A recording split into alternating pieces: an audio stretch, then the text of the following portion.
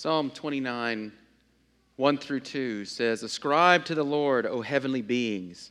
Ascribe to the Lord glory and strength. Ascribe to the Lord the glory due his name. Worship the Lord in the splendor of holiness." That is why we've gathered. We've gathered in the midst of this throng of heavenly angels and archangels and all of those who are gathered before the Lord's throne today. We worship with them together in his presence. Let's pray together. O merciful and loving Creator, we greet you in the name of your Holy Son, Jesus Christ, who did not consider his own life something to be hoarded, but gave it up freely for the people you had given to him, to trade us life for death and peace for warfare. In his suffering and death on the cross, we were raised to spiritual life and fellowship with you. In his taking upon himself of the fury and war of your wrath against our sin, we were issued into the peace and tranquility of eternal, everlasting holiness and harmony with our Creator. How can this not drive us to the throne of grace in thanksgiving, adoration, and worship? So we thank you this morning for the grace and the mercy that you have shown to us. We thank you for Christ crucified. We thank you for the mediation of the Holy Spirit who applies the work of Christ to each of us personally. We thank you that you did not redeem us just to set us back on the doomed path of self-sufficiency and autonomy, but that you saved us to be our God and to make us your children, your beloved possessions. And in this adoption, we thank you that you now nurture us and provide for our every need, both spiritual and physical. We also come this morning in supplication as you commanded us, that we might bring our needs and our petitions before you, acknowledging you as the only source of life and our well-being. We pray for your blessings on our church and those who lead her. We pray for our congregation, that you would grow us into a rich and beautiful bride of Christ as you intended. We pray that you would strengthen those who congregate here, our families, Father, those with whom we have fellowship with.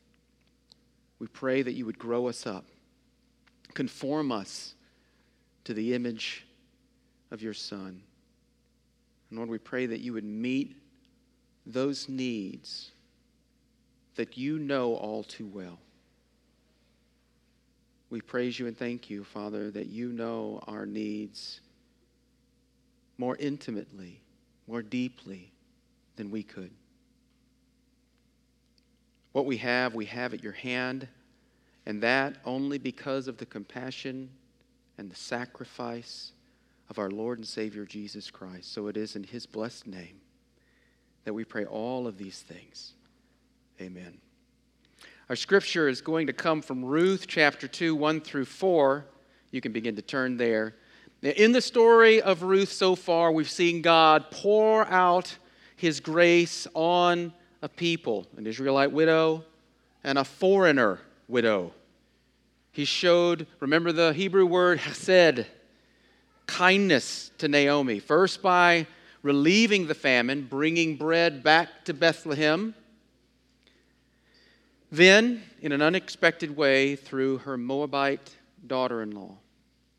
Well, we're going to continue to see him demonstrate his grace, but now the story changes just a little bit.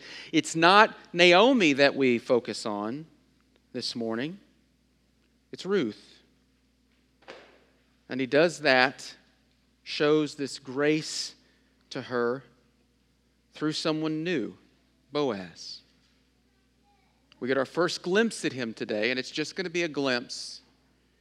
This is one of those sort of wrangly chapters where there's a whole lot packed in. So we're just going to get a touch of Boaz and his beginning part in this story. And in him, we're going to see a clear picture of Christ and his work. We're going to find Boaz to be this perfect pointer to our Savior. So if you will, let's stand together for the reading of God's Word. Again, Ruth chapter 2, verses 1 to 4. Now Naomi had a relative of her husband's, a worthy man of the clan of Elimelech, whose name was Boaz. And Ruth the Moabite said to Naomi, "Let me go to the field and glean among the ears of grain after him in whose sight I shall find favor." And she said to her, "Go, my daughter." So she set out and went and gleaned in the field after the reapers. And she happened to come into the part of the field belonging to Boaz, who was of the clan of Elimelech. And behold, Boaz came from Bethlehem, and he said to the reapers, "The Lord be with you." And they answered, "The Lord bless you." This is the word of the Lord. Let's pray together. Father, again, thank you for your word. Thank you that you have not left us without your voice. We pray that you would do what you have promised to do, that you would not allow this word to return void, but that you would accomplish all that you intend through it. We pray that you would strengthen by it, that you would convict, that you would comfort, and that you would grow us as the people that you intend for us to be through it. In Christ's name we pray. Amen. You may be seated.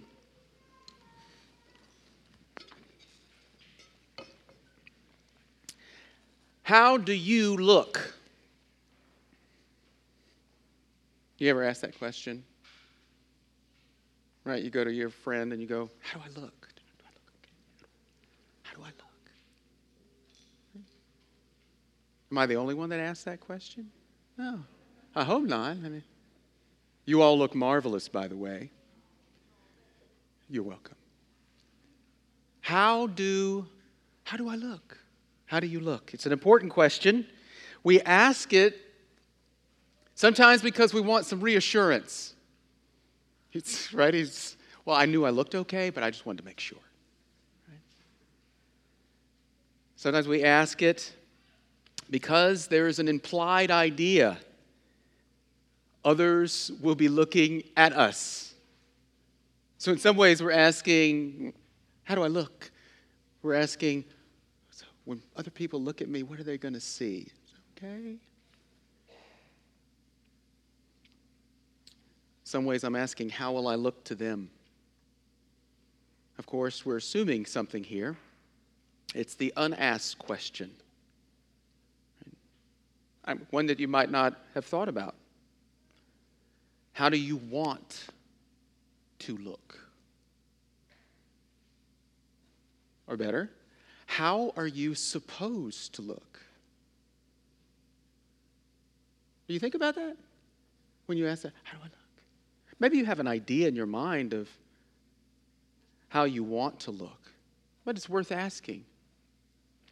What do you want others to see when they look? Well, this in large part, the answer to that question, in large part, is going to depend on how you look.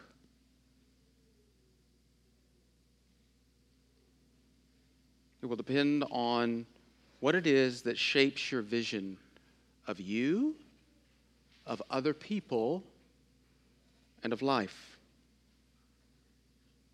So we ask this, how are you supposed to look?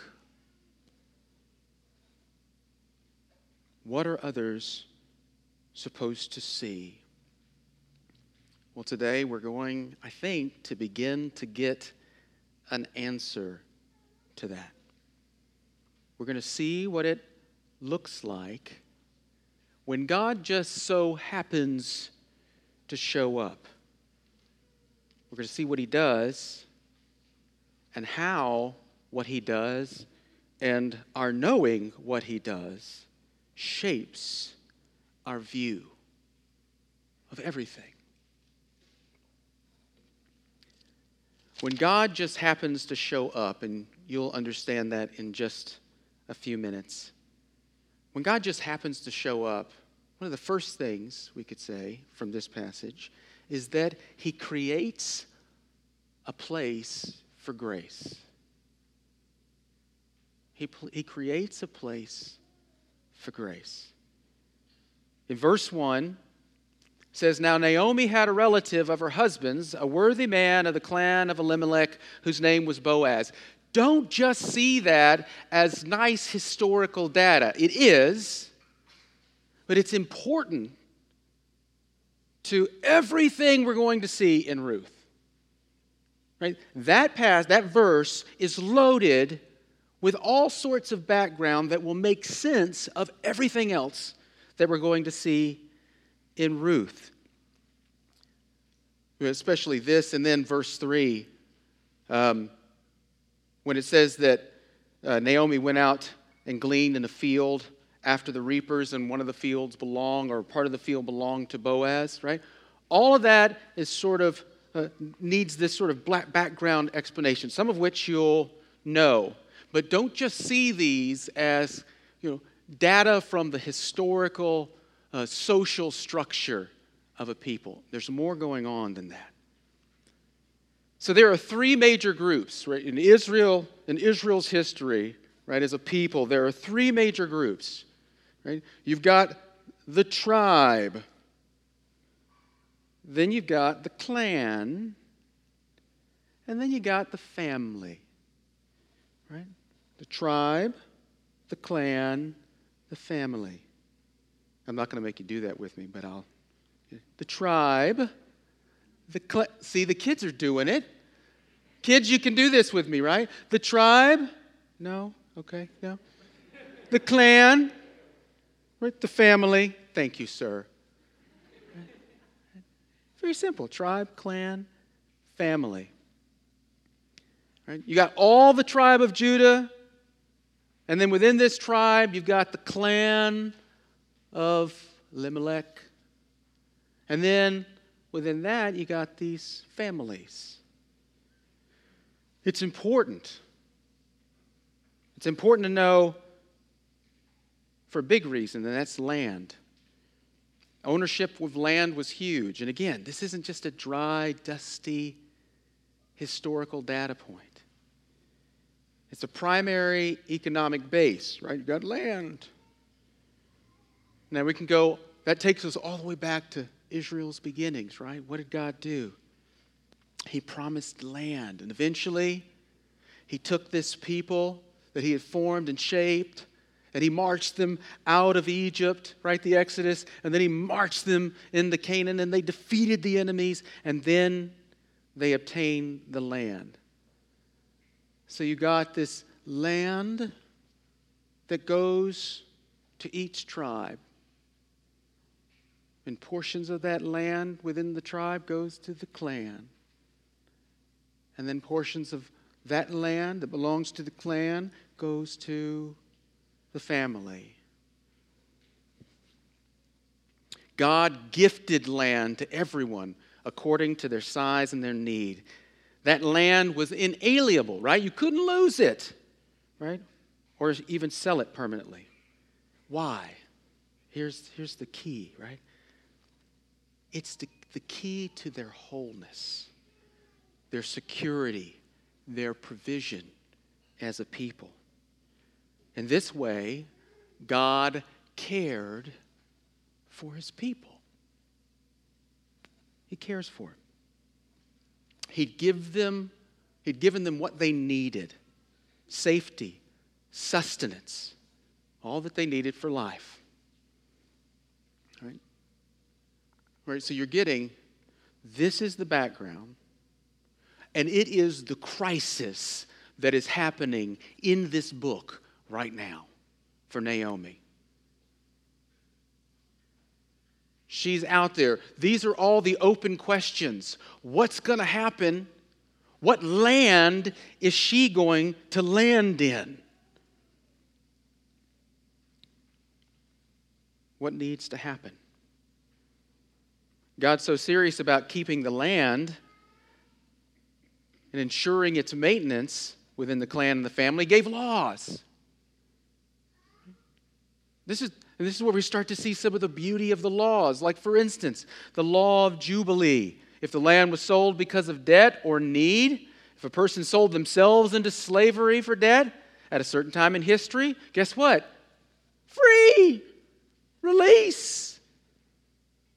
Release from the debt, and the land is returned to the family. Restoration. Same thing with live right laws, right?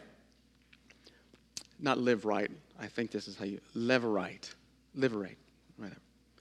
Someone's widowed, a living brother, takes that brother's wife, continues the name, the land possession remains in the family. Also the kinsman redeemer laws. Right? If someone has lost property or went into slavery, you've got a redeemer, right? This near relative that can redeem it or them or both and restore them. And then you have gleaning laws. Laws that reach out to those who've lost property, who've lost status. Enter Naomi, Ruth. Widows and orphans. Or those who have no portion with the people. Again, like foreigners. They're to be cared for as well by these gleaning laws. And all of this sort of stems from this concrete thing, this land. All of it. You got to keep that in the background again. You can't lose sight of this as we read through Ruth in general, but particularly in this chapter, chapter 2. God's intention was to have a people for himself. In fact, we could say it like this, right? We've been talking about, right, we've been preaching through the Lord's Prayer. Right? The central sort of piece of that is the kingdom. You know, an easy way to think about the kingdom is God, people, place. God, people, place. If you want to track the idea of the kingdom going all the way through Scripture, it's God, people, place. God is going to have a people for himself over which he will rule, and they will worship and obey him in a particular place. That's God's intention. To that people, he showed great mercy and love and commitment. They are his, and he is theirs, and he gives these great benefits to them. You're my people. This is what it means to be my people. All that I have given to you. These are those benefits. He pours out great abundance and blessing. And then he sets up the community in such a way that ensures that the people continue the celebration and enjoyment of his goodness. Right? So in that background, what you see is the character of God, his grace, his mercy, his compassion, his goodness, shown in concrete ways by his redemption and his restoration. He gives, he provides, and he protects. So when God just happens to show up, that's what he did and is doing. Right? Creating a place of grace. Secondly, when God just happens to show up, he leads to this place of grace. Look at verses 2 through 3. Right? This environment that I just described, this place of grace, this history that I just described, this is where Ruth seeks for this grace. At first, only by hearing it, but now she's going to move into that environment, needing, anticipating grace to be shown to her and Naomi by faith. Verse 2, listen to this. And Ruth the Moabite said to Naomi, "Let me go to the field and glean among the ears of grain after him, in whose sight I shall find favor." And she said to her, "Go, my daughter." So she set out and went and gleaned in a field after the reapers, and she happened to come to the part of the field belonging to Boaz, who was the clan of Elimelech. It just so happens. Don't miss that. She happened to come to the field. In Hebrew, it literally says, her chance chanced on the allotted field of Boaz. Right? Chance. Right now, when we read, it's the Hebrew writer here didn't forget that he was talking about God. It's deliberate. It's intended to get your attention, to say it that way. One writer, it's a hyperbolic irony. Oh, she just so happened to come to that field. Another writer says this screams, and this is the important thing, what God reveals here, His providence. His providence expressed in this grace. It's been working out all this time. All this historical data has been working and it's moving in this direction. And it shows up here. It's stated that way. She just happened to go to the field to make you stop, slow down, and look at what God is doing. How He actually leads and guides and draws this foreigner and this widow to the place where grace is found. That's what I want you to see by these first 2 points.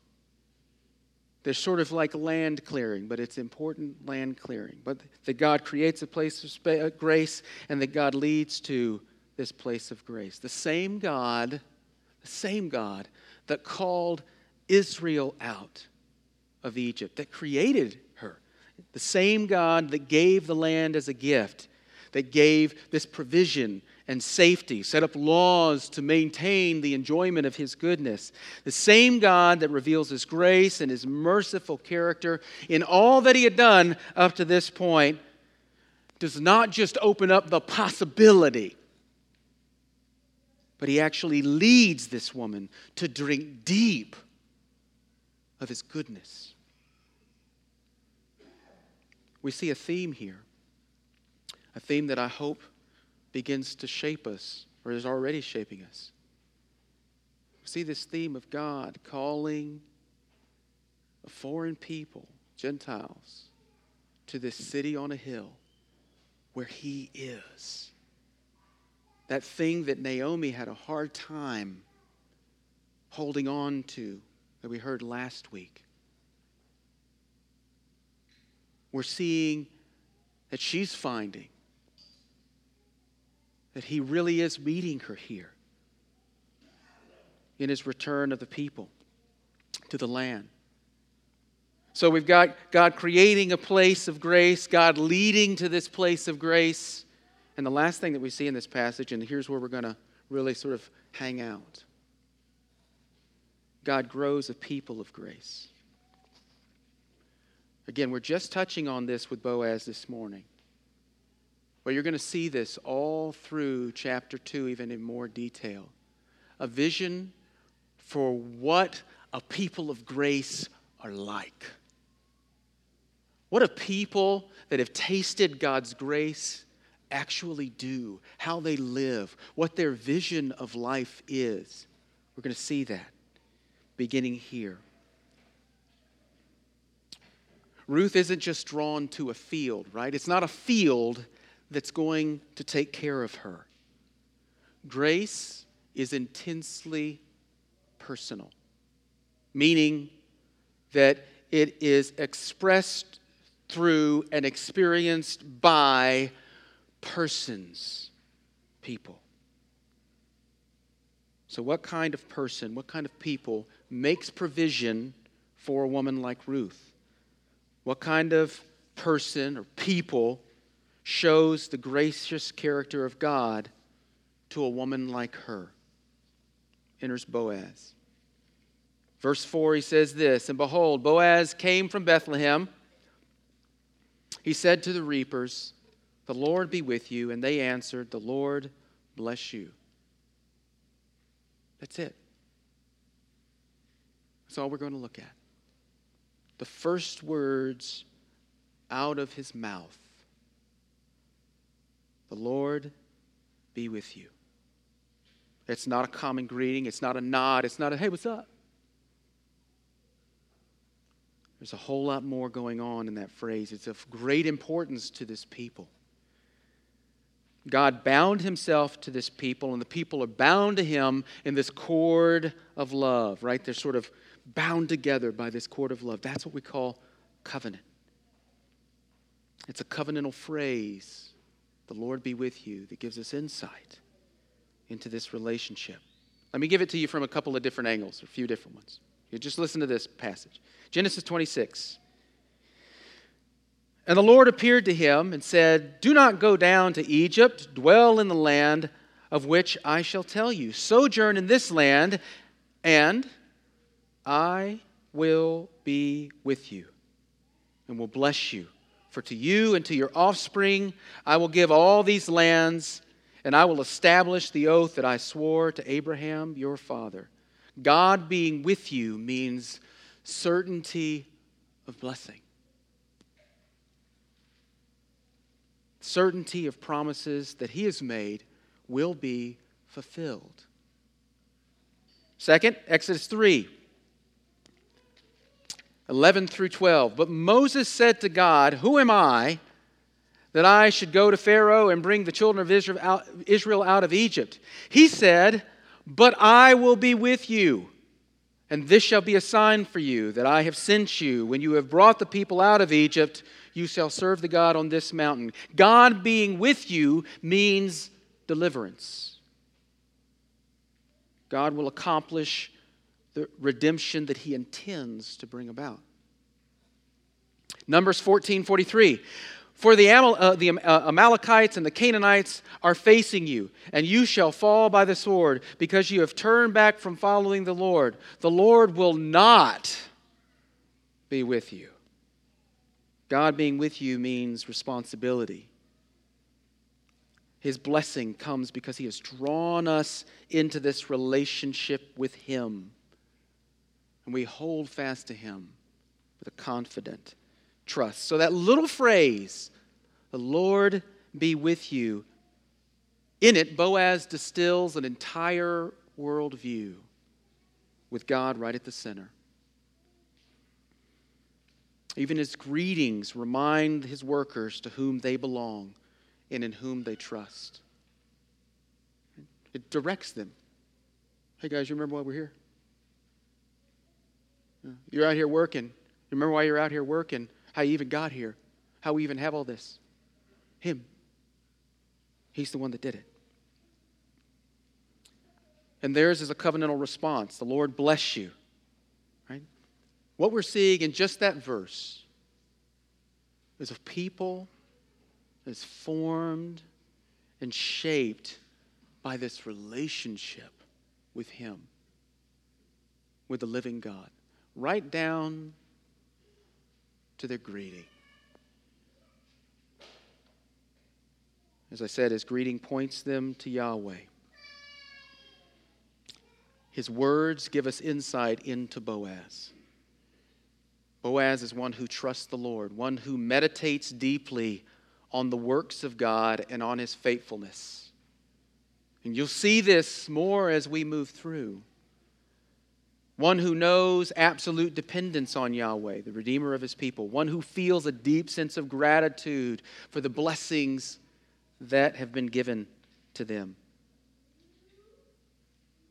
This is the kind of trust, commitment, and love that can't help but come out in these relationships.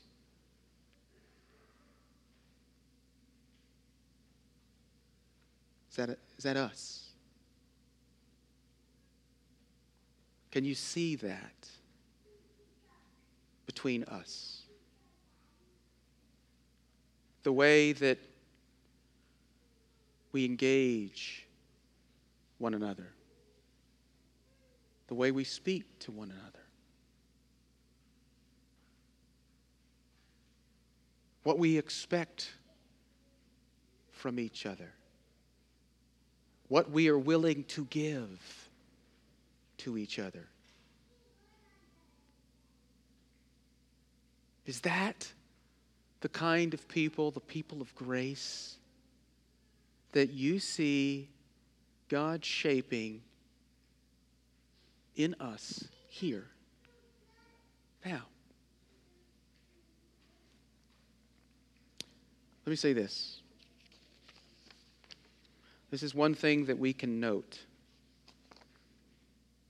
for sure. As great as that phrase is, the Lord be with you, as wonderful as it is for the workers of Boaz to hear that, for it to come from his mouth. With Boaz, those words are a shadow.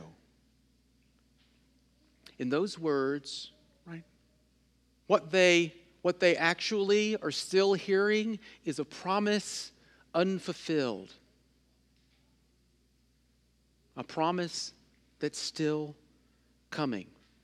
Boaz doesn't know the full meaning of those words. He doesn't know just how good the good news that he's announcing really is. But we do.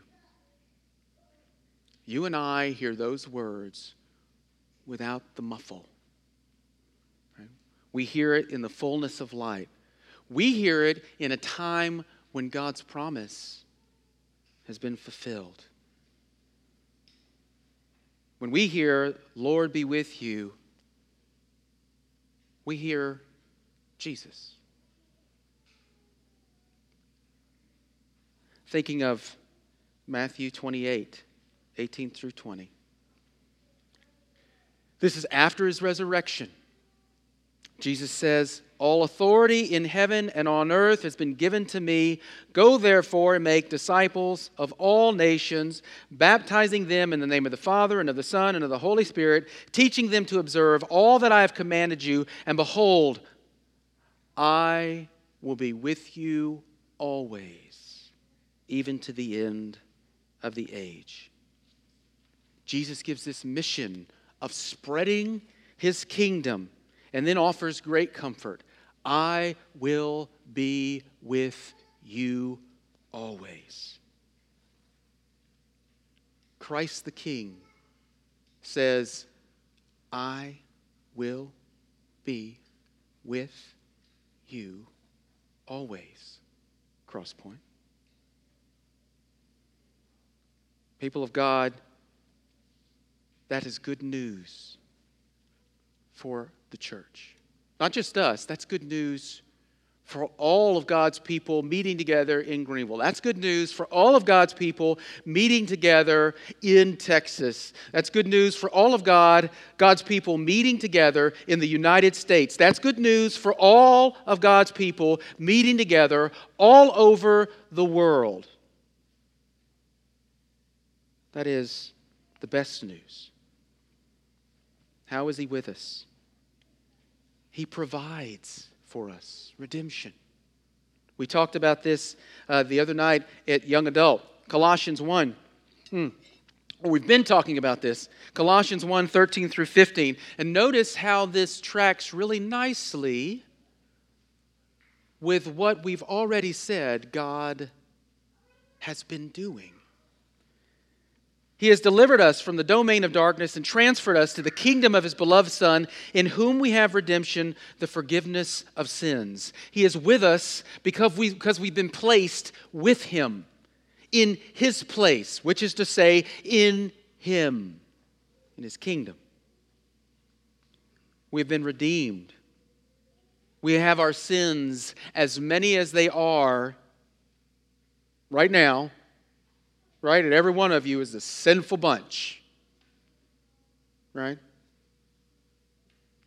No, I'm not the only sinner, right? Yeah.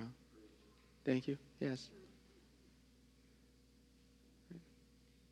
I mean, you come in here, you think about this. How amazing this is. We come in here, right? Come into the worship before the living and holy God. and we're okay. We take this for granted, that you just get to waltz into the presence of the living, holy creator of all things, whose presence is a burning fire, who is in inapproachable light. All that business, right? You and I, we take that for granted, that we just get to come in. We can because we are forgiven by Christ's death and resurrection. We can because he says, I am with you.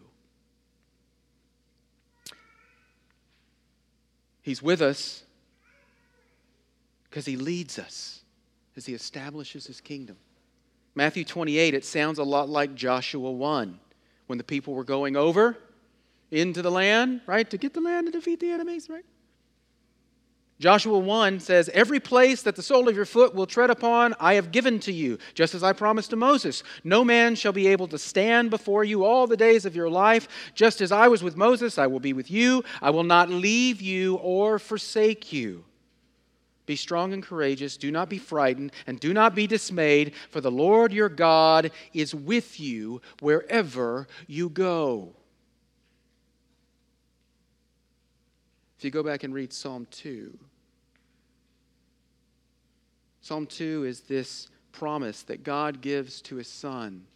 He says, I am going to give you the nations. They are your inheritance. We are sent out by the King of the kingdom to make proclamation. Right? This nation is his.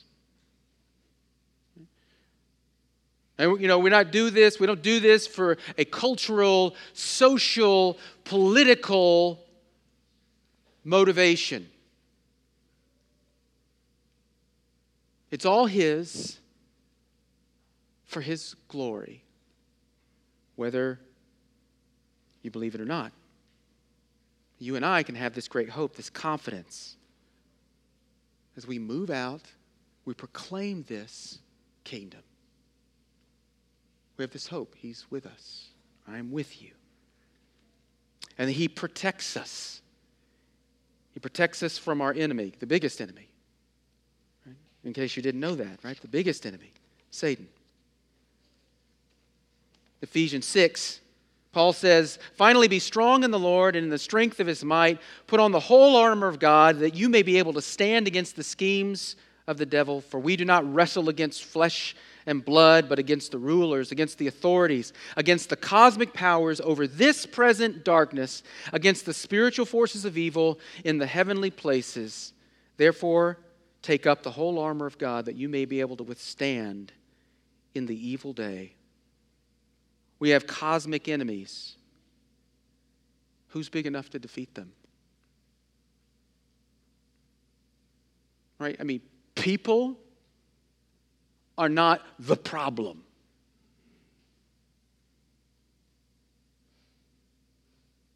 We have this spiritual war that is taking place. Who is big enough to defeat them? When Paul talks about putting on the whole armor of God, you know what he's doing there? He's making reference to Isaiah. You know, that's just another way that Paul says, put on Christ.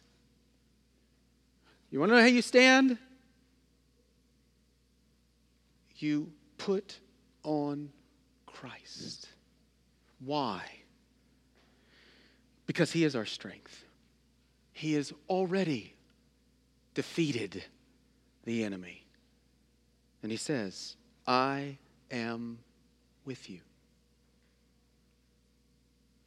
Thinking individually. So this is corporately what we have. Individually, we can corporately too. Another passage that comes to mind is Psalm 23. The Lord is my shepherd, I shall not want. He makes me lie down in green pastures. He leads me beside still waters. He restores my soul. He leads me in paths of righteousness for his name's sake. Sounds tranquil. right? Now you may say, but my life's not tranquil.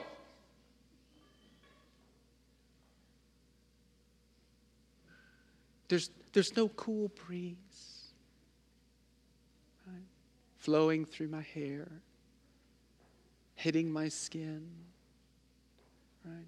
No fields. No, I don't know why cornfields. You just sort of can rub them when they walk through them, right? None of that in your life. Okay, well, it goes on. Listen, verse 4. Even though I walk through the valley of the shadow of death. Important point that verse makes. Your pain and your difficulty, whatever it is, does not discount the shepherd. In fact, according to this text, in the midst of the struggle, I fear no evil, for you. Why? I fear no evil, for you are with me. Your rod and your staff, they comfort me. One thing that you notice in that psalm is that it's all present tense.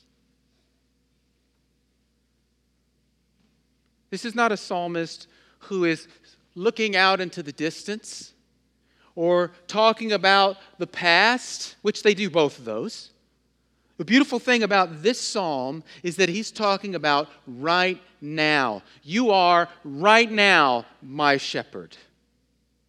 You are right now making me lie down green pastures. You are right now restoring my soul. Right now leading me. Right now walking with me. Right now I fear no evil. Because right now, you're with me.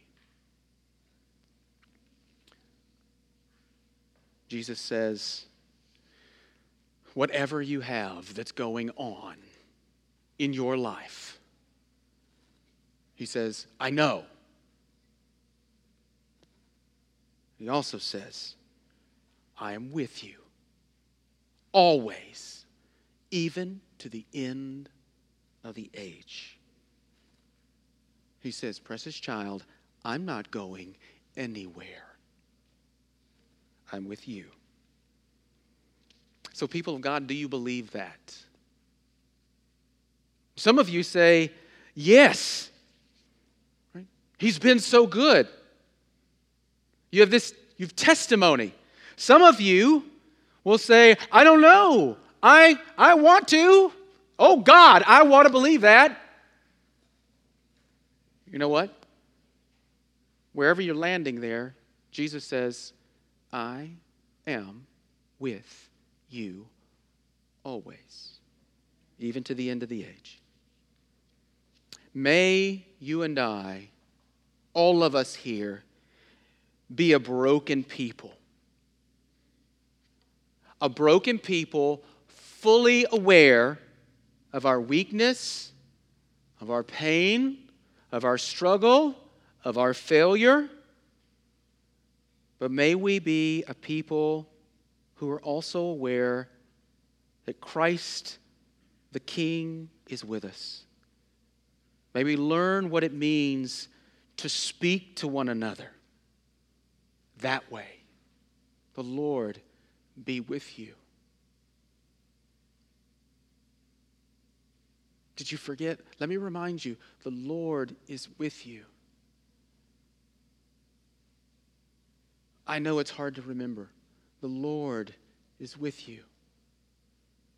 In fact, that's why we've got to keep reminding each other that the Lord is with you, because we forget very easily that the Lord is with you.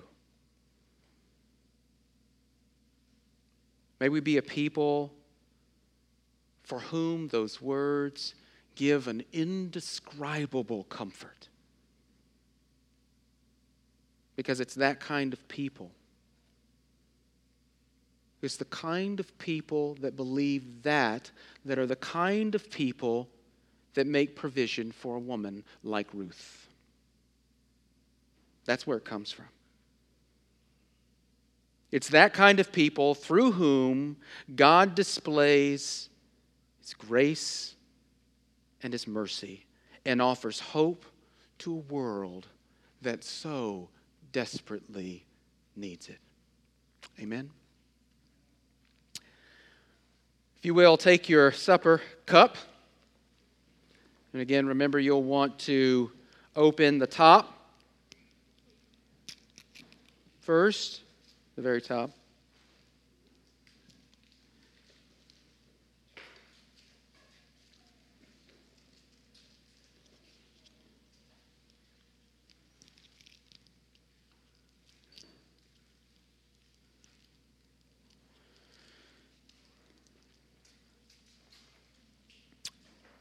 First Corinthians 11, Paul says, "For I received from the Lord what I also delivered to you, that the Lord Jesus on the night when He was betrayed took bread.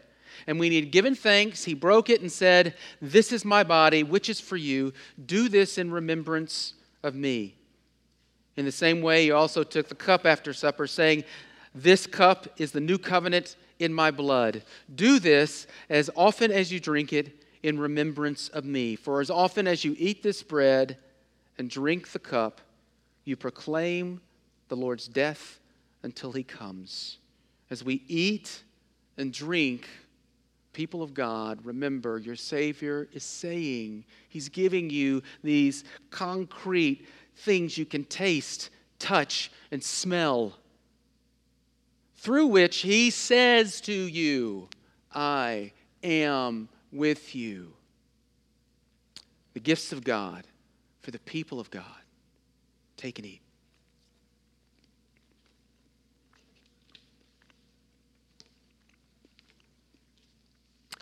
Take and drink.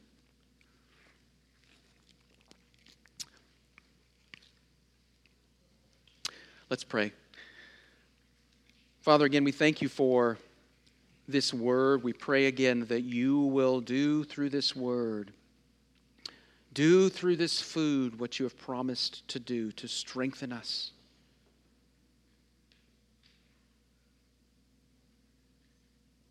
To enable us to see you, to know you, to trust you in all things. In Christ's name, amen. Let's stand together and worship.